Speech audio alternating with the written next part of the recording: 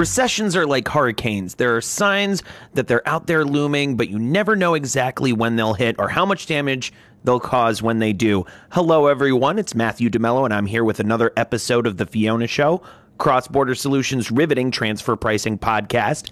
No doubt you've heard the rumors swirling around this summer that a recession is on the horizon. The yield curve, historically one of the best recession forecasters and one of the strongest current indications, is inverted, meaning, of course, that interest rates on long-term government bonds have fallen below short-term ones. Some economists take this so-called evidence as an in-your-face sign that economic confidence is declining and chances of a downturn are increasing. The Federal Reserve Bank of New York is concerned too. In fact, one of their recent metrics estimates the chance of a recession based solely on yield curve fluctuations as 1 in 3, an increase from a year ago and right around where it wavered before the Great Recession. While other indicators aren't sold on the idea of recession inevitability, the unemployment rate is mostly steady and the ISM Manufacturing Index is more ambivalent than dire. Perhaps the bigger question isn't so much will it or won't it happen, but are you prepared if it does? From a transfer pricing perspective, anticipating a recession can be complicated. After all, the whole profession is based on an ability to prove that our beloved multinational companies haven't eroded tax bases by shifting profits to lower tax jurisdictions. Well, how do you prove you haven't eroded any tax bases where there are no profits to not shift? And how do you explain to tax jurisdiction A why you're in the red here, but your low entity tax jurisdiction B is in the black? Well, don't look at me. I'm just a podcast host. In fact, we're leaving those hard-hitting questions for Cross-Border Solutions transfer pricing know-it-alls Nicole Shudo and fingers crossed Mimi Song. Truth be told, Mimi's running a little bit late, but she may pop in on the conversation in a bit. And of course, the superstar who will be handling the bulk of our transfer pricing recession questions is our very special guest. Drum roll, please. Barbara Mantegani, an attorney at Mantegani Tax PLLC in Washington, D.C. A quick reminder, you can earn CPE credits for listening to this show. Here's how it works. We're planting 2 CPE code words in this podcast. Email both code words to all one word, The Fiona Show at xbs.ai, and we'll send you your certificate. Pretty easy, right? Okay, back to it. Let's take a look at transfer pricing in the news.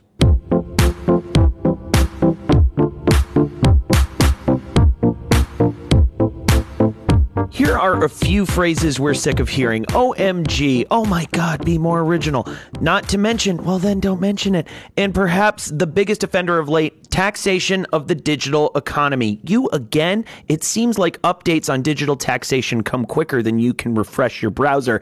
And apologies in advance because we're about to feed you another. The OECD is considering a new formula for tax allocation, one that allocates income by giving market jurisdictions where consumers are located a percentage of a company's profits beyond a certain margin. What margin? What percentage? Good questions, ones that nobody, at least for the moment, seems to have the answers. Of course, the U.S., home to 5 of the world's major tech companies, takes these kinds of proposals personally and opposes digital-only tax measures. Instead, the U.S. prefers methods that reflect companies can do business online without ever setting up shop in a jurisdiction, and proposes to base digital taxation on users of marketing intangible assets. The problem with that plan is that it's hard to enforce worldwide, especially in developing countries. Then again, the OECD's plan isn't perfect either. While it determines the allocation of income for countries, there isn't a formula for how to divide that income between individual market jurisdictions. As for how this will play out, no one knows for certain quite yet, but one thing's for sure, that phrase, taxing the digital economy, OMG, you'll be hearing it a lot. Israel may seem relaxed when it comes to transfer pricing documentation. The OECD member doesn't require formal, local, and master files. And you're not on the hook for a CBC report there either. But the transfer pricing documentation the country does require, it takes seriously. Case in point, the Israel Tax Administration, or the ITA, just updated Transfer Pricing Declaration Form 1385. The form is an official declaration that you're 1, entering into transactions with foreign-related parties, and 2, operating at arm's length. Like always, the ITA still wants the form submitted annually with your corporate income tax return, but now it's greedier about information. Tax authorities want more information, or the Pope has a balcony. Not sure which is less surprising. Just because Israel doesn't require a CBC report doesn't mean it can't exchange intelligence. In fact, now 1385 requires foreign entities' name, address, and tax ID number to make swapping info a little easier. More new must-haves: the profitability ratio used to find the arm's length price, the financial volumes of each transaction, and safe harbor applications. A corporate stamp sign-off may have gotten you through in the past, but not anymore. Now Israel wants your CEO's personal autograph, and it's not taking no for an answer. Do tax treaties prevent base erosion, profit shifting? The OECD, of course, is betting a hard yes with the Multilateral Convention to implement tax treaty measures to prevent BEPS. And it's gaining a long trail of followers. 88 have signed the MLI so far, and 33 have deposited their instruments of ratification, meaning they've finalized which MLI articles they are adopting. Most recently, Canada and Switzerland joined the club, depositing the 32nd and 33rd instruments, respectively. The MLI goes into effect for both countries on December 1st, 2019, but won't have the same effect. For Canada, the MLI will cover 33 tax treaties, and for Switzerland, only 12. Any bets on who will be next? Hi, I'm Matthew DeMello, and you may know me as the host of the Fiona Show Cross-Border Solutions weekly transfer pricing podcast. And while I love to discuss transfer pricing, this podcast isn't the only place you can hear me doing it. Cross-Border Solutions recently relaunched Transfer Pricing University, a live webinar series where you can learn about modern-day transfer pricing, everything from methodologies to comparables to preparing documentation to meet country-specific regulations. Good stuff, I know. Chief Economist Mimi Song leads the sessions. I just ask the occasional obvious question. Since our program is NASBA certified, you can earn 1 CPE credit for joining each session. Pretty sweet. So what are you waiting for? Join us for Transfer Pricing University every Tuesday and Thursday at 11 a.m. Eastern. Classes are free, so now you really have no reason to miss it. Sign up at xbs.ai/TPU.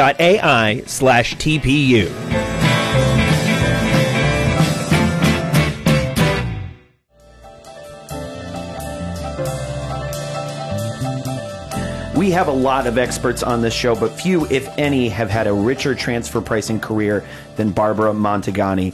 Incidentally, hers is still going strong. A tax attorney and transfer pricing advisor, Barbara has worked as a competent authority analyst with the IRS, where she negotiated double taxation settlements with tax authorities from Japan, India, Denmark, and, well, the list goes on.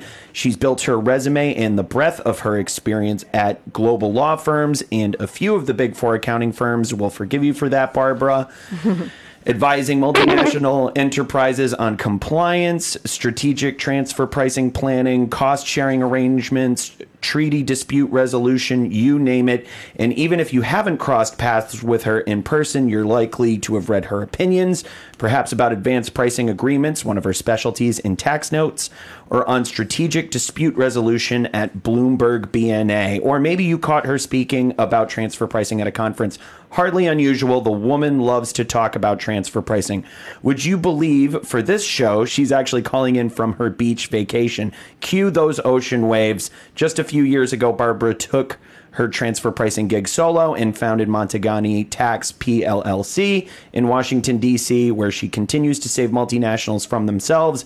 We mean advise multinational enterprises about how to make smooth, legal transfer pricing moves. Welcome, Barbara. Thank you so much for letting us interrupt your beach time. And with that, let's get started. Take it away, Nicole. Thanks for joining us, Barbara. But before we get started, how about we learn a little bit more about you? How is it that you got into transfer pricing? You know what?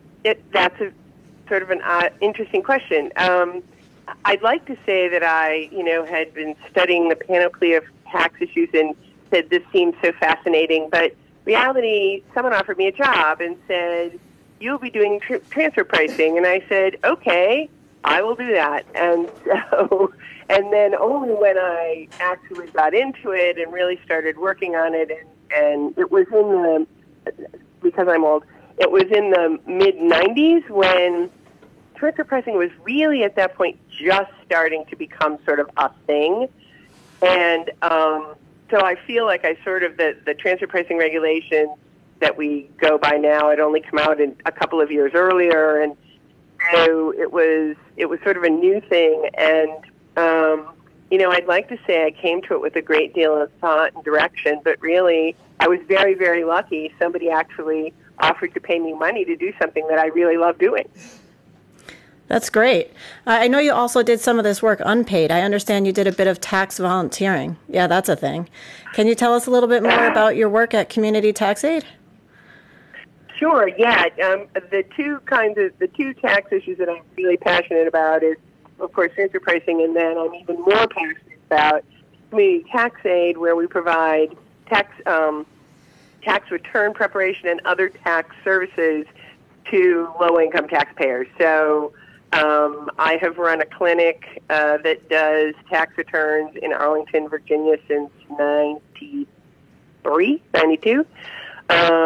And we try to assist, it gets harder and harder for the low-income people. Their lives are complicated, and, they move a lot, and they have many jobs, and they struggle with paperwork. And so there's a lot of things that people think, oh, well, if you don't make much money, it's not a big deal, right? And it really is extremely difficult. And so particularly when you have people that are new to the system. So it's my other passion in tax is Community Tax Aid, and I've even recruited my husband into doing it. And he's not a tax guy, but he does it too. It's just without us, these people would have nobody. They would go to a tax return preparer. God loves them; they're wonderful, but they charge a fair amount of money. When my clients can't really afford that money, and they can use it to feed their kids. So anyway, sorry you asked that question. No, not at all. That's wonderful. We love hearing that. But it's true what you said. I think all tax is complicated. So I guess when it comes to the complicated word of transfer pricing, can you tell us, in your experience, what is the big mistakes that you see multinationals making all the time? You mean the multinationals that I don't work with? That's right. That's right. I think that I have been impressed, frankly, over the years that I've been doing transfer pricing, at the fact that when the documentation rules came out, and when just the general rules themselves came out, it was more. I think it was more of an afterthought. I really don't think that, at least at that point in time, companies took it quite as seriously. And to be honest, they've really been forced to take it more seriously in more recent years, not because of the IRS, but because of all the foreign governments that are going after big U.S. multinationals where they always think there's bunches of money. So I think that sometimes I've seen clients just didn't take it seriously enough, and that can hurt you in the long run.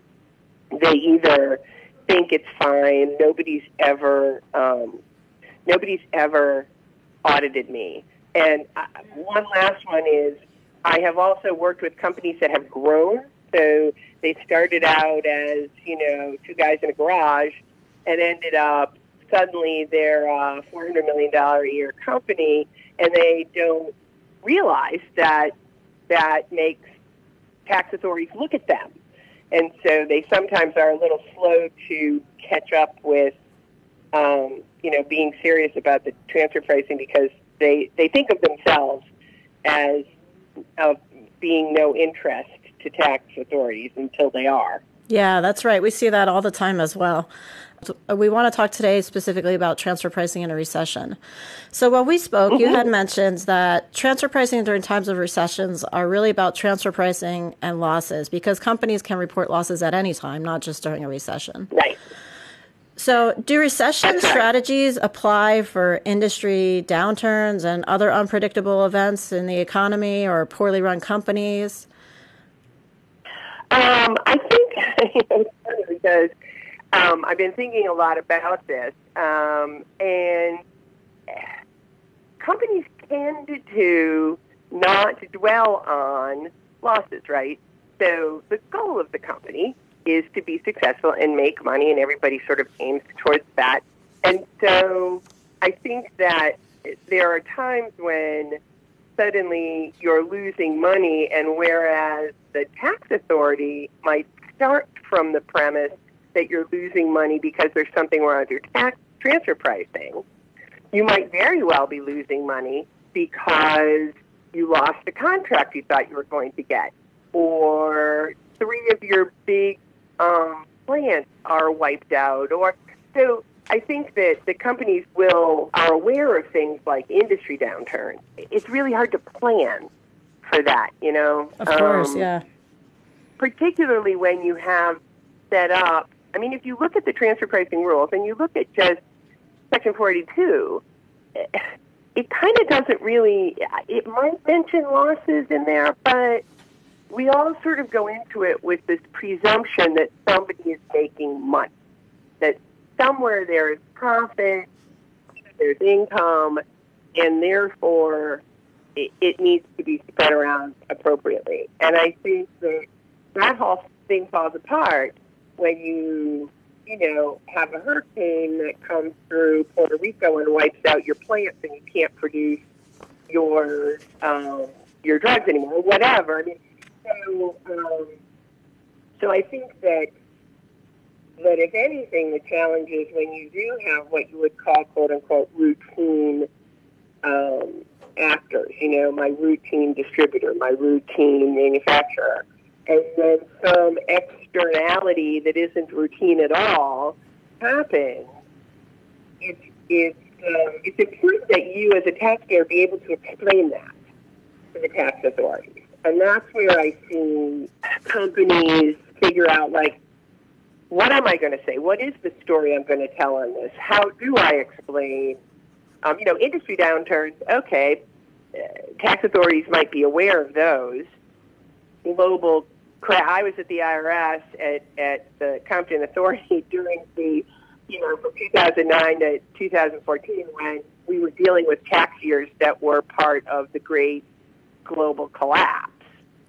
And we struggled a lot with, trying to figure out, should anybody be making money? And if nobody's making money, how do we share the losses? Because I'll tell you, countries don't like sharing losses. Right. Yeah. So how is it that the multinational corporations should respond to this in terms of compliance? Do you think they still should put as much effort into transfer pricing documentation? I think oh, goodness, yes. I mean, in some ways, I would say that you need to work even harder to explain your losses than to explain your profits, because tax authorities enter into this enterprise with the assumption that if you have losses, they must be driven by your transfer pricing. Period, full stop. I have had more arguments. I have argued with other countries over that. I have argued with taxpayers. I have argued with, various and sundry, tax authorities over this, that there is a tendency with tax authorities everywhere to draw the direct line between losses and transfer pricing. So, and it's interesting to me that started up, that people all got worried about profit shifting coming out of a time when there were no profits to shift. And I don't know whether that was the result of, action item 1 was in fact the digital economy. And I believe that the digital world, as they keep talking about it like it's this special thing, and like not every company in the world isn't digital, but it drove so much suspicion, and we really have to be careful to make sure that there's not profit shifting. And basically, they made it action item 1, and when they actually sat down to try and work on it, they kind of went, and it kind of went to the bottom, and then they didn't issue anything about it until after all the other action items had been taken care of. So that stands for also base erosion and profit shifting. Right. And so you can have situations where they're as worried about artificially putting losses in their country and erode the base of their tax, of their ability to tax, as they are shifting profits to another country. Because it's it's interesting, being a transfer pricing professional, I have to admit there have been times when, of course, I'll say, well, all of these decisions must have been made because of transfer pricing. And then you realize, well, we closed that plant in Germany because the plant in Germany was losing money. Right. It had zero to do. We wanted to move something over to France so we could, and I think that's really in the really well-run and companies that I've worked with that have really got good, solid transfer pricing in place. It starts with the business, and then it moves to the transfer pricing. I always say, if anybody's heard me speak, I usually end up at one point saying it's important that the transfer pricing tail not wag the business dog. Right. And so it's important that that you're able to explain. Sometimes you have to work harder to explain your documentation when you have an unusual business model, or you're in a new industry, or you have, one of your entities that's being so poorly managed that they're using money, and you've got to explain why I lost money. Right. Yeah. If I'm hearing you, I understand. It sounds like the tax authorities are forgetting about the base and just worry about the profit shifting. And so they're looking at these losses and thinking that the losses come from transfer pricing, but they seem to come from, some other business circumstance or environmental circumstance. So I guess in the environment of a recession, how do transfer pricing authorities treat transfer pricing during a recession? Are they also looking to find ways to make more money? Is the scrutiny heightened, or is it lessened to kind of give people a break? What's your opinion? It sort of depends. I would say that some countries are. It depends too on how hard the recession has hit that country. So what was really unusual in the mid 2006 onwards, that global breakdown, was there really weren't any countries that weren't affected by it. So I think there was, to some degree, while I was at IRS, argue vehemently with other countries over, look, the bottom line of this company is a loss, so we all have to we have to each bear a piece of that loss. Okay. And the response is often, particularly if it is the country that has the quote-unquote routine function of the routine distributor or the routine whatever, there is a tendency to want to hang on to that. But we were making 3 to 5%, and why shouldn't we continue to make 3 to 5% even if the entire company is losing its shirt? Right, because they're still providing their routine function. Right. That's right. They're still providing their routine functions, and it's not their fault that they aren't selling anything, I'm the distributor, and I can't sell anything, but I still have people, and I still have warehouses, and I still have, basic, expenses and costs that I still have to, pay for.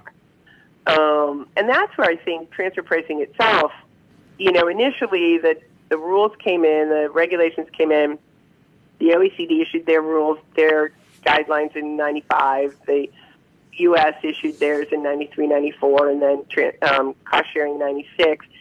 And I think at that point there was, it was, I'm not going to say simplistic, but we hadn't developed as complex an understanding of transfer pricing. It was much more, I'm a routine, I get 3 to 5%, done and done, without truly appreciating the fact that for every entity in a multinational group, there are going to be both global factors and then there are going to be country-specific factors.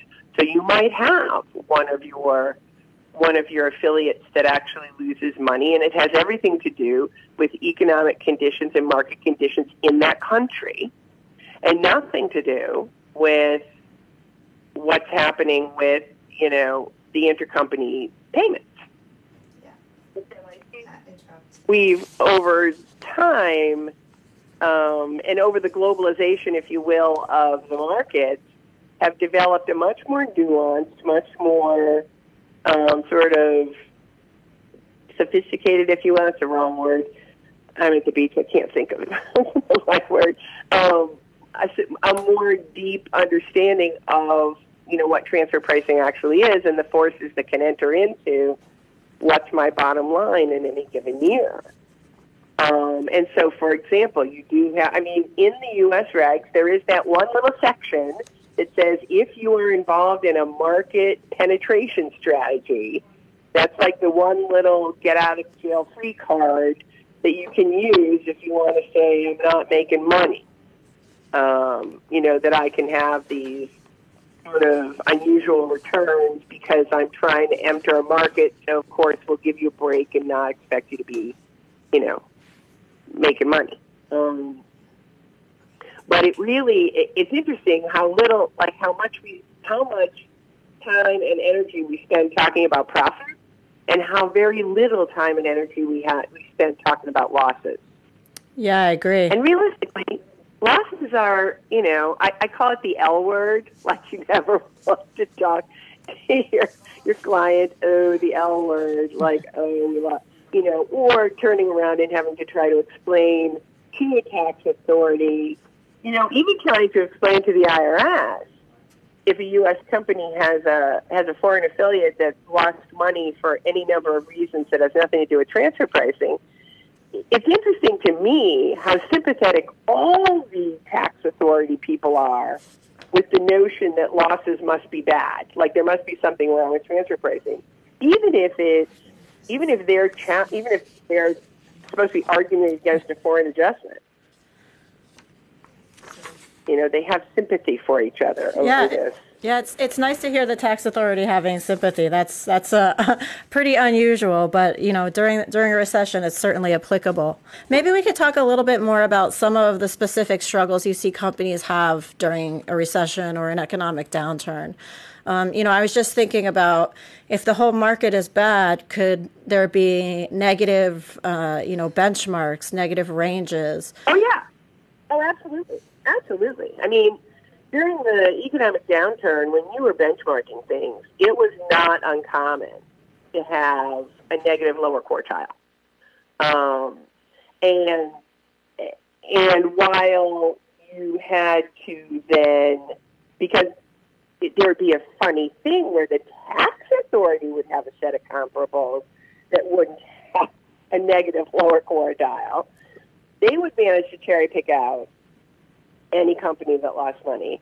But certainly, when I was working at Competent Authority during those bad years, you would look at and, have to agree with, this comp, either the comp set has a lower quartile and negative lower quartile, and that's just how it is this year, or you would say these extraordinary events happened. There was a tsunami that wiped out 4 of our 6 manufacturing plants. There was a hurricane that wiped out whatever it was. And because of that extraordinary event, these things didn't happen, and thus, if we adjust for that, and I've helped companies do that, where you adjust for some extraordinary event that was completely unexpected and not within the control of the company, but that had a very direct impact on the company's results, and make adjustments to the financials to show that but for that extraordinary event, we would have achieved, reasonable amounts of profit. Right. And that's sort of another way to approach it, to say, you know, my entire customers, like, I sell this very high-end thing that, nobody has any money anymore, nobody's buying. But, more often when you're looking at extraordinary events, you're looking at things like, there was some big, a hurricane or a something, or a fire at your plant and you weren't able to produce. Right. Yeah, that makes sense. So even though these sort of environmental or economic things are happening, like a hurricane, the third-party comparables wouldn't be affected the same way as the taxpayer. So one way the taxpayer can respond is to make an adjustment to their financials. You do that when the tax authority refuses to accept your comp set that has a negative lower quartile. Right. And that's interesting because they're usually throwing out those negative comps, right? Sure. Yeah. Right. And I just want to cut in quickly for our first CPE code word. That code word is complicated, as in just when you thought transfer pricing couldn't get any more complicated, here comes a recession. Maybe? A global pandemic, a grim economic forecast, feeling the squeeze, an R&D tax credit can help lower your burn. If you qualify, the IRS and some state governments will give you a tax credit equal to 10% of your company's spend on development activities. You can even take the credit against payroll taxes if you're in the red. All you have to do is claim it. So what's stopping you? If an expensive application process is turning you off, sorry, now you really have no excuse. Cross-Border Solutions' AI-driven R&D tax credit software eliminates the need for pricey consultants and allows you to apply for R&D credits all over the world for one low fee. After all, why should you have to spend your whole R&D tax credit on getting your R&D tax credit? It's your money. Keep more of it with Cross-Border Solutions, the global leader in AI-driven tax solutions. Request a demo today. Visit xbs.ai/RD. That's xbs.ai/RD.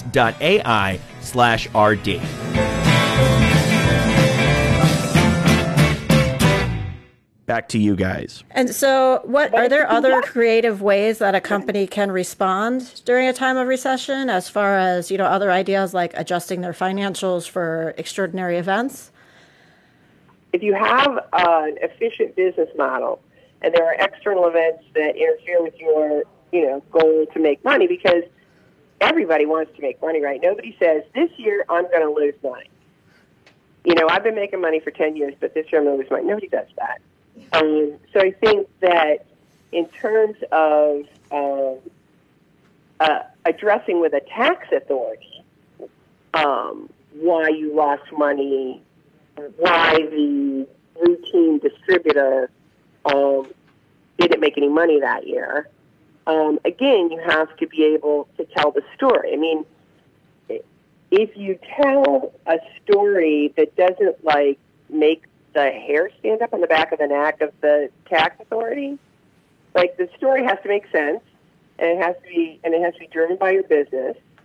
But I think it's interesting to me how often companies spend a lot of time on the numbers, crank the numbers, but maybe don't spend as much time figuring out how to explain those, how to put together a complete, consistent narrative and explanation of the situation that would lead a tax authority inexorably to the conclusion, of course you lost money, it's got nothing to do with your transfer pricing. So maybe you're saying that that's pretty much the goal of transfer pricing analysis and documentation during a recession, is to sort of prove that the losses are not related to the transfer pricing.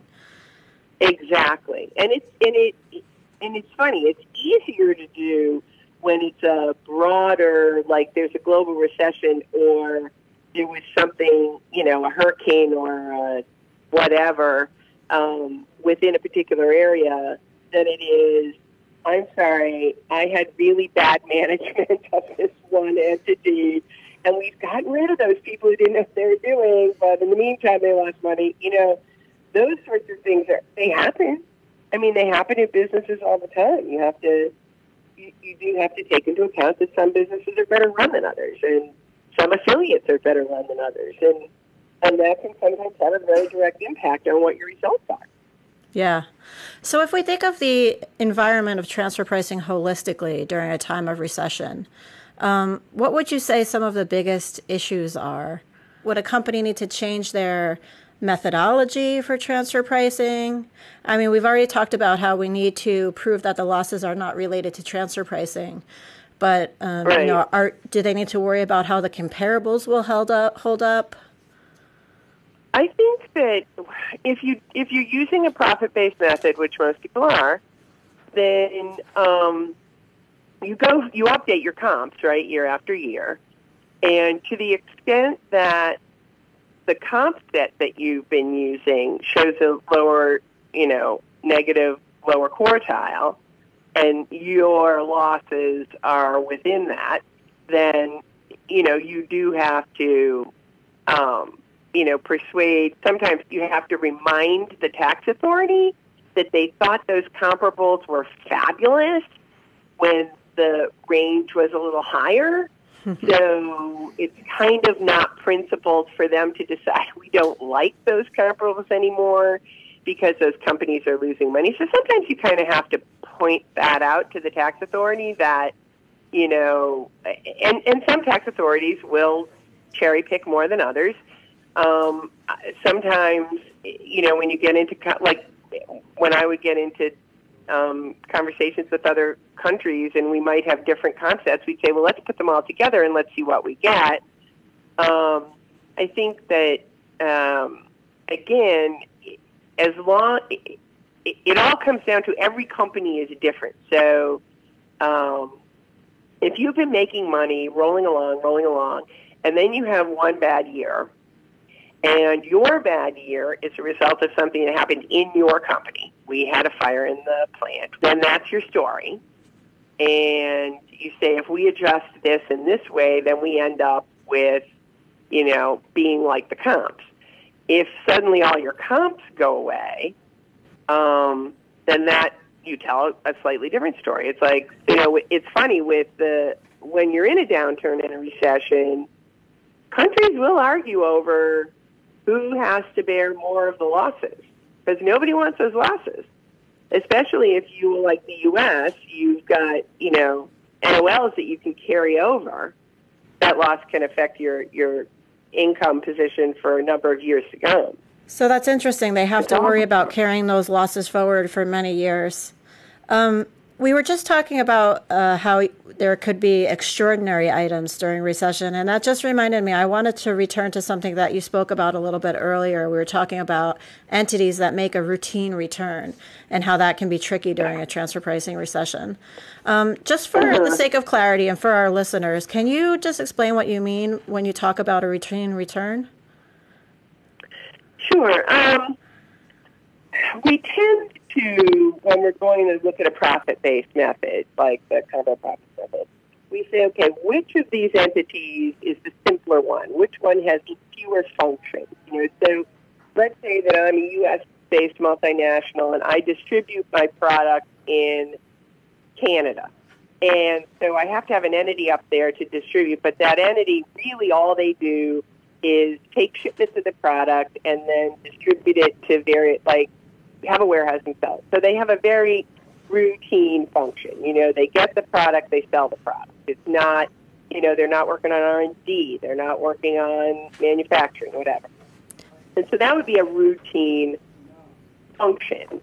So and low value adding. Low value add. I mean, whether the value is 5% margin or 8 or whatever, it's not, it's fairly consistent if all things being equal and the market being fine and all that. And then similarly, you can have contract manufacturers where you outsource some manufacturing function and it's very routine and you're just making the same widget over and over and sending the widget to some other place where they assemble it into, a big widget. And those, again, would be, routine contract manufacturing. You'd expect between 10 and 20% margin. And generally, if you go look at the comps, like you go look at, distribution companies, manufacturing companies, whatever, you'll discover, that's the range, that's good.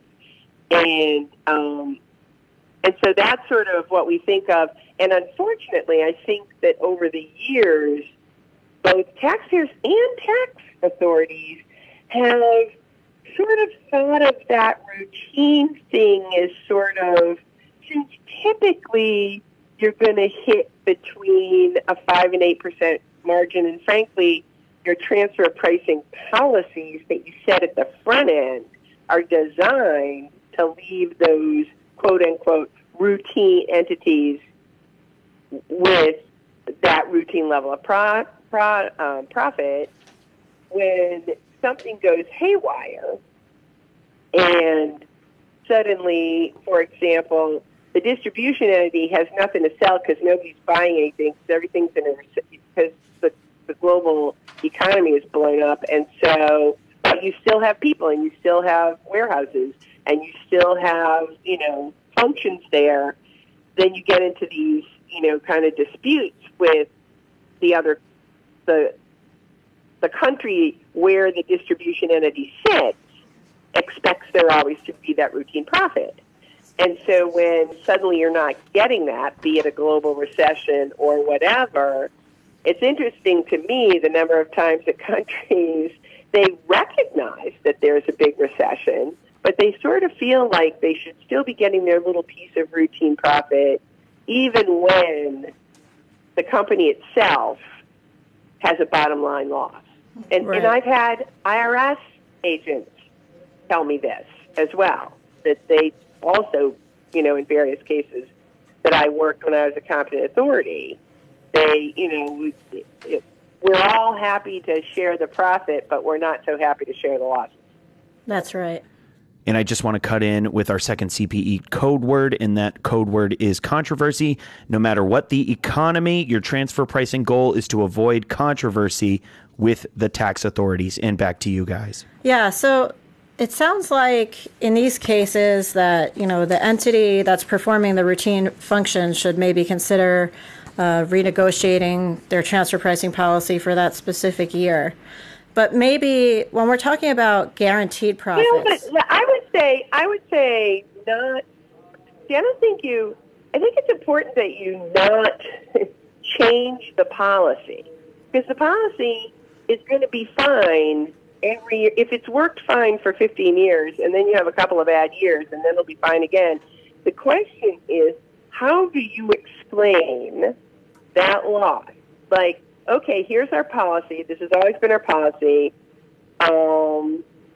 But nobody, because even when we give them their 5% markup on whatever cost pools we give it to them, that usually gives them,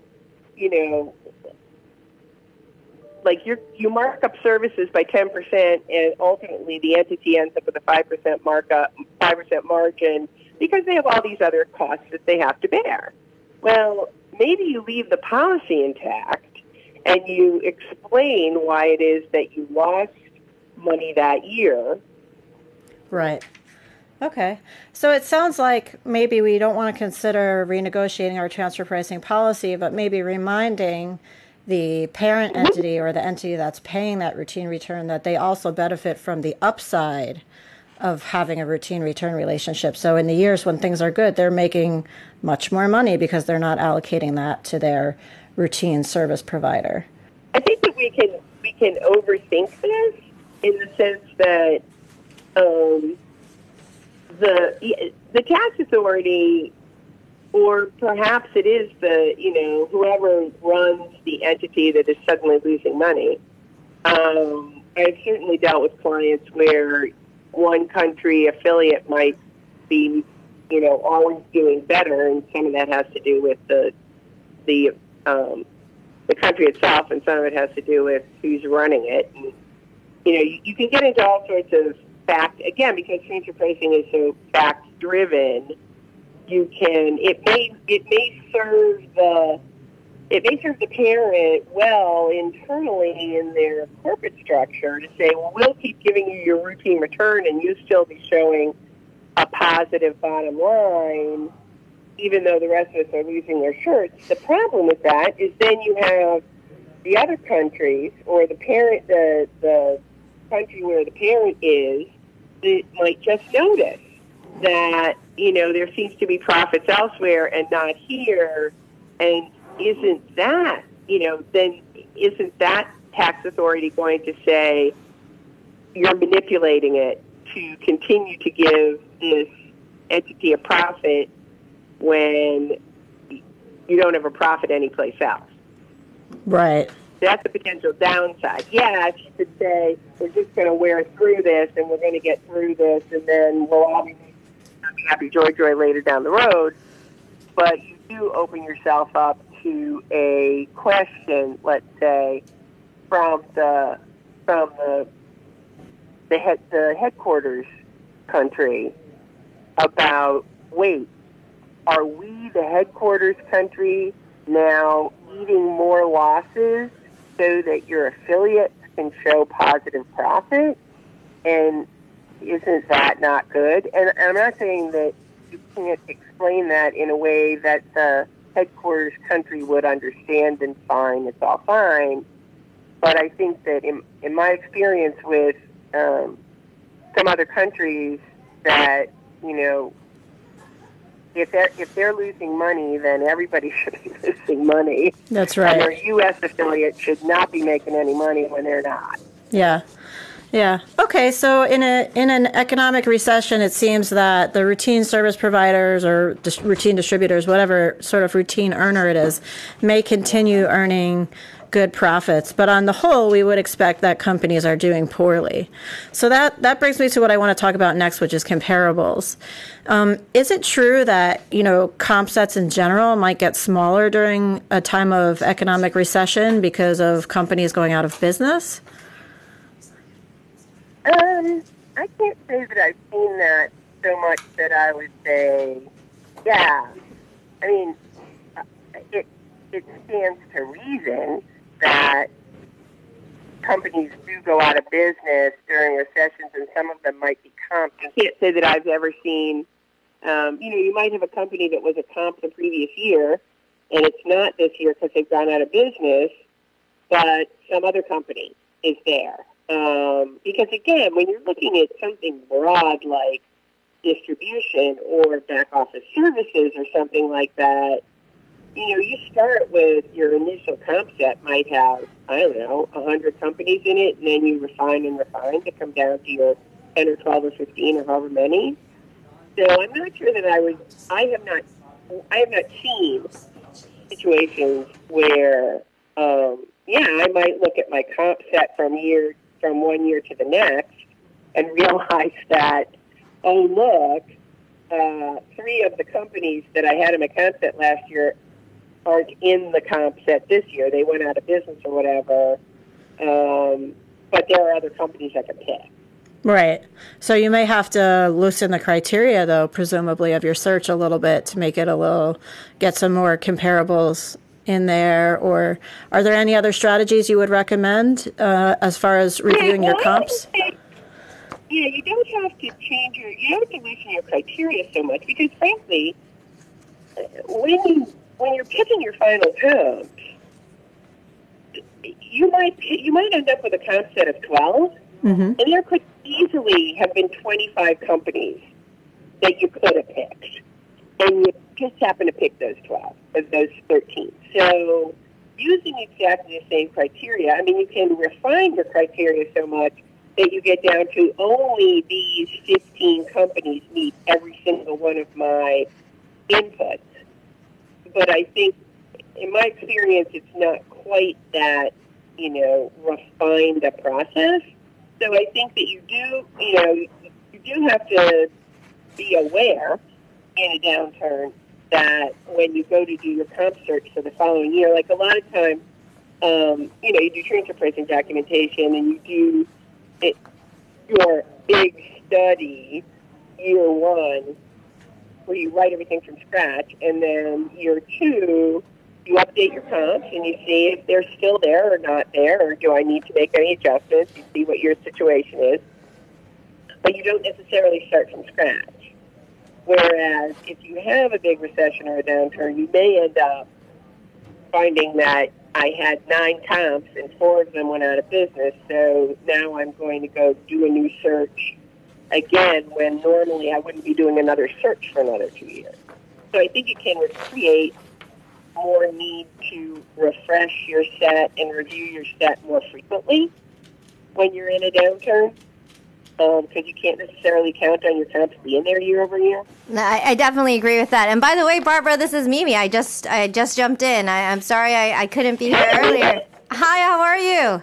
I'm good. How are you? Good. I don't know if you remember me, but Rich had introduced us, and I know we've run into each other in the transfer pricing circuit, right? So Yes, we have. No, I do. But you made a really good point too about the fact that even in a recessionary environment, even though it's a recessionary environment where people are thinking, oh, I don't want to update my comp sets, right? Because it's another budget expense item. In fact, economic environment in and of itself, it creates a situation where you may actually want to do that and spend the money to do that because you need to mitigate the potential risk, right?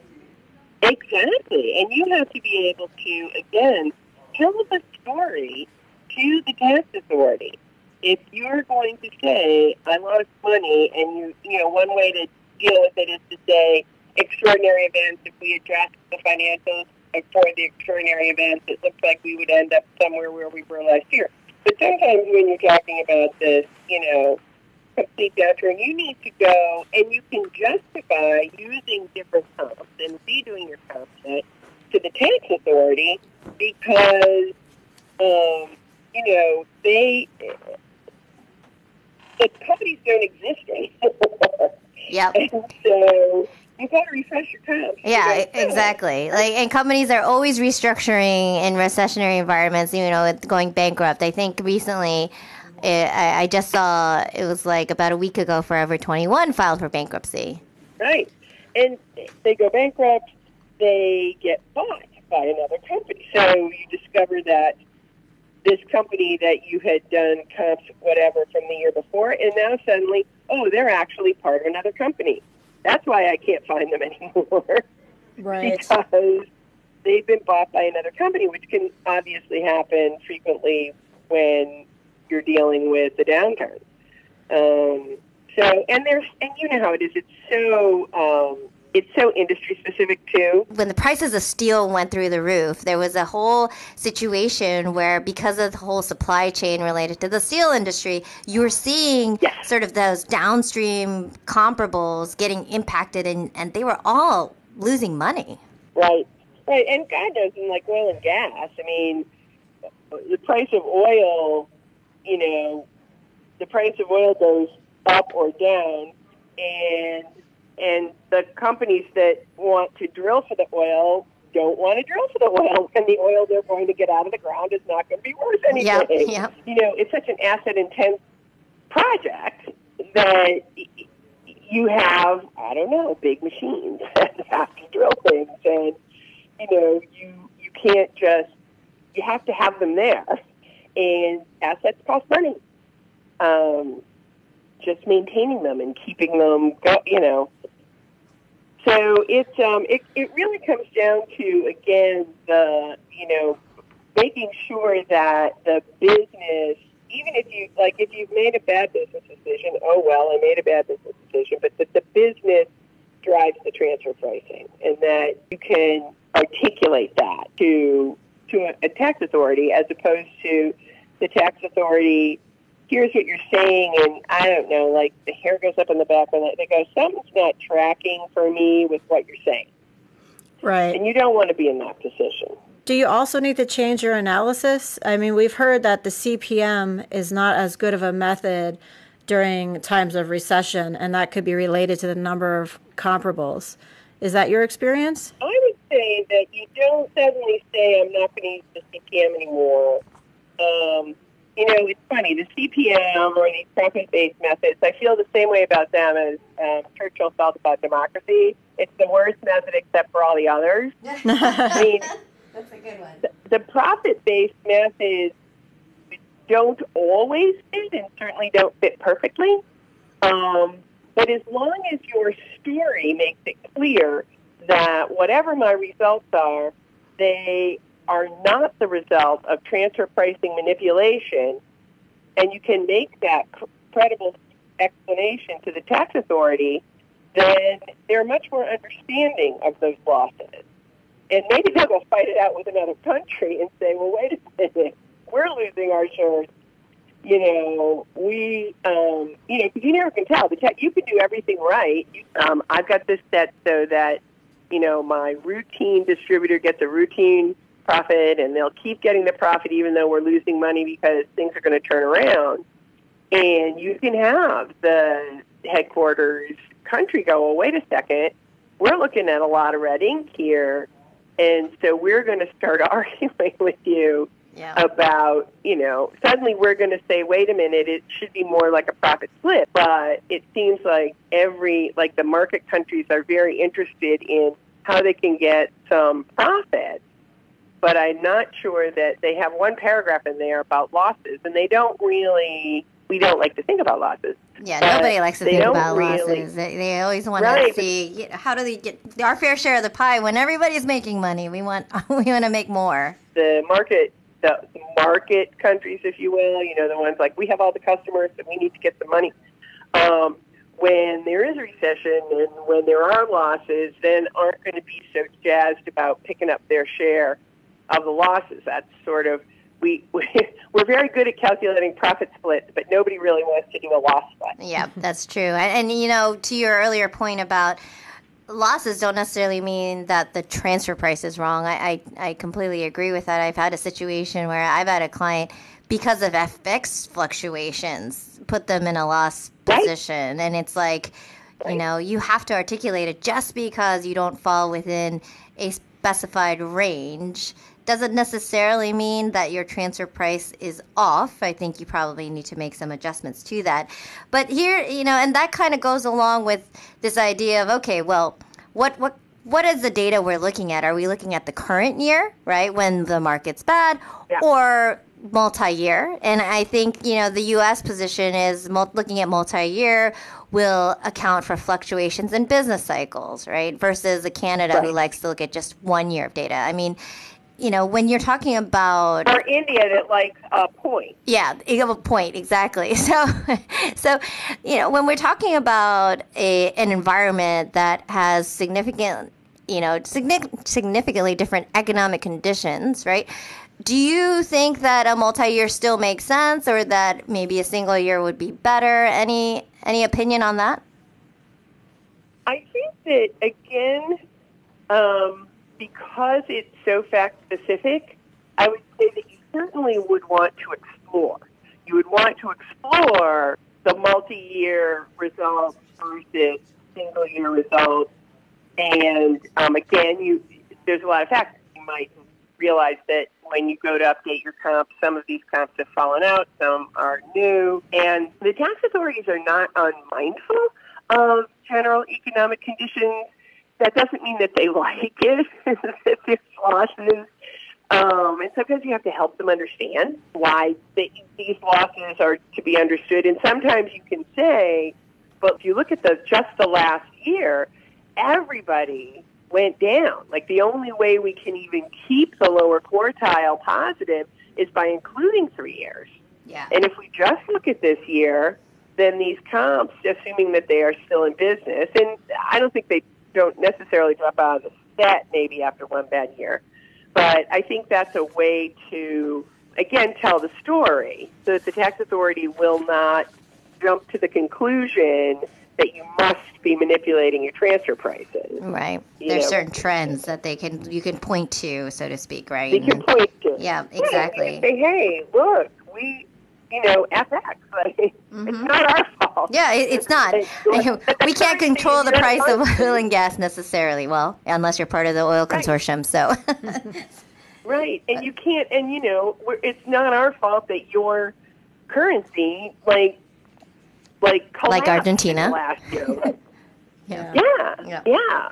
Or a lot of the former Soviet Union countries, they have pretty volatile currencies, and so those sorts of things you can also adjust for that, so you can show, look, this is a result of the currency dropped, like my my Argentinian dollar was worth like 12 cents by the end of the year, whatever. Yeah. I think that, but that requires work, and it requires thought.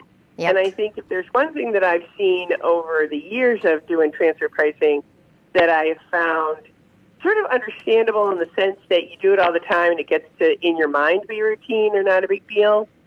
But I think that sometimes there isn't enough attention paid to those sections of the report that actually explain your business and what you do and so forth, that set the stage for the story so that it all, so that when they read the documentation report, when they get to your results, it makes sense to them because you've explained to them why it is, this is what you're going to be seeing and this is why you're going to be seeing it, kind of thing. And I think that sometimes there's a tendency to just, it's got the same stuff year over year. I just won't change that.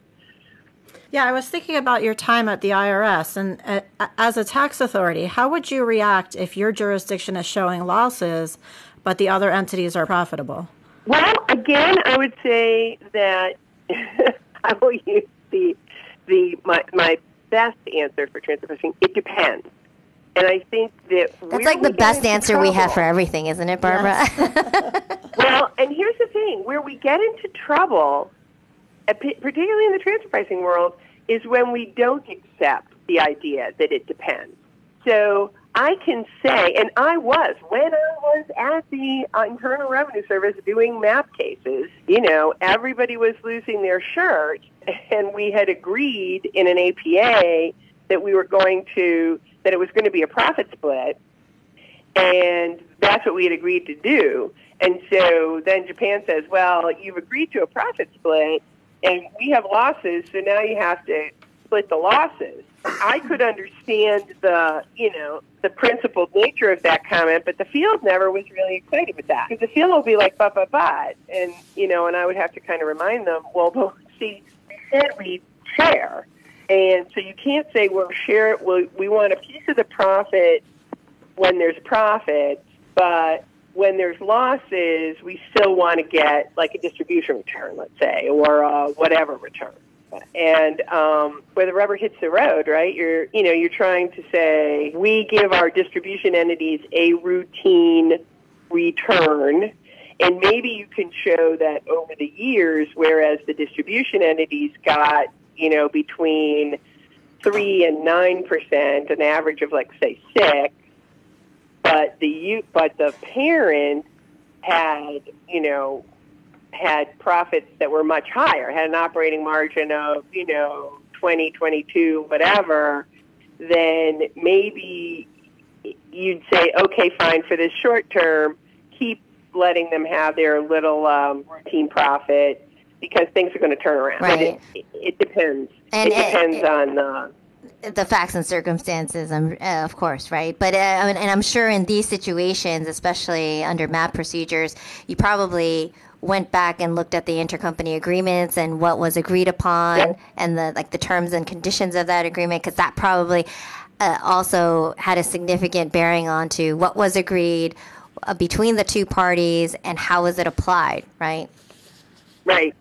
And, we agreed, we enter into this intercompany. Now, unfortunately, there are some companies that aren't quite as good at tapering their relationships as others, which is the other thing that I always try to work with clients on, is making sure that they actually have these things written down, because a lot of times, even big companies, it would surprise me how they would say, well, yeah, we do this and they do that, and you say, well, did anybody write that down anywhere?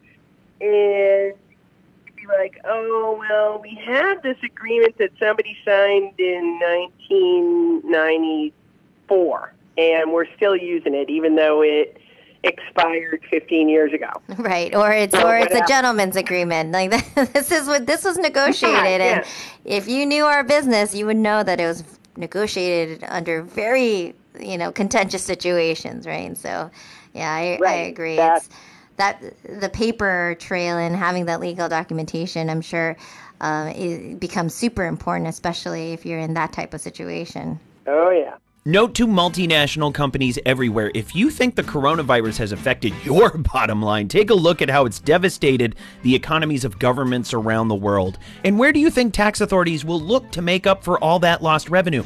That's right, your transfer pricing.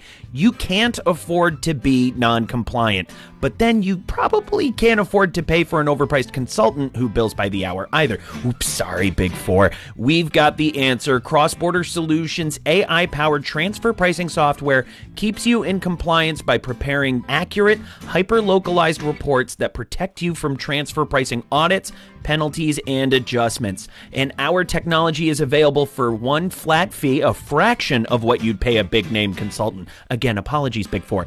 Stay in compliance and on budget with Cross-Border Solutions AI-driven transfer pricing software. It's no wonder we're the global leader in AI-driven tax solutions. There we go again. I'm so sorry, Big. You know what? Wait, who am I kidding? Sign up for a free demo of Cross-Border Solutions transfer pricing technology today at xbs.ai/TP.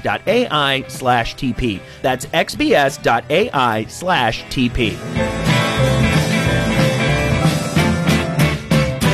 That was an informative discussion. Transfer pricing in an economic downturn or time of losses can overly complicate things for multinationals, but it kind of brings transfer pricing's art-science relationship to the surface, too. I want to thank Barbara, Nicole, and Mimi for walking us through that and shedding light on all of the important things to consider before a possible recession hits. Now it's time for my favorite part of the show, what we want to know. And here's how it works.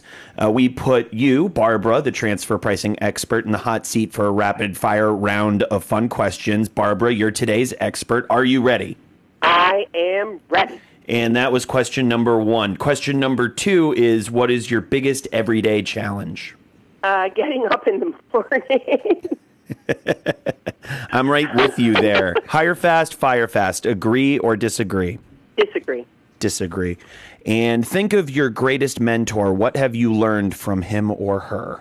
I would say, and I apologize if I get too emotional here, because one of my best mentors in the world was Mike Danilak, and who recently passed away. And what I learned from Mike was to just not quit.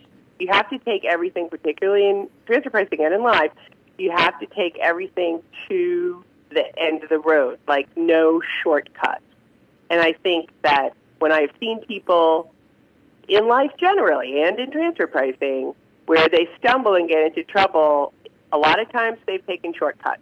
And so I would say that Mike was someone who impressed on me that not to take shortcuts, but also to be open to every possible answer. So anyway, he was a great man. Keeping that open mind and being grateful for the people who impart that upon us. I like this question a lot because it reminds me of my favorite Rod Stewart song. What do you know now that you wish you knew when you first started your career?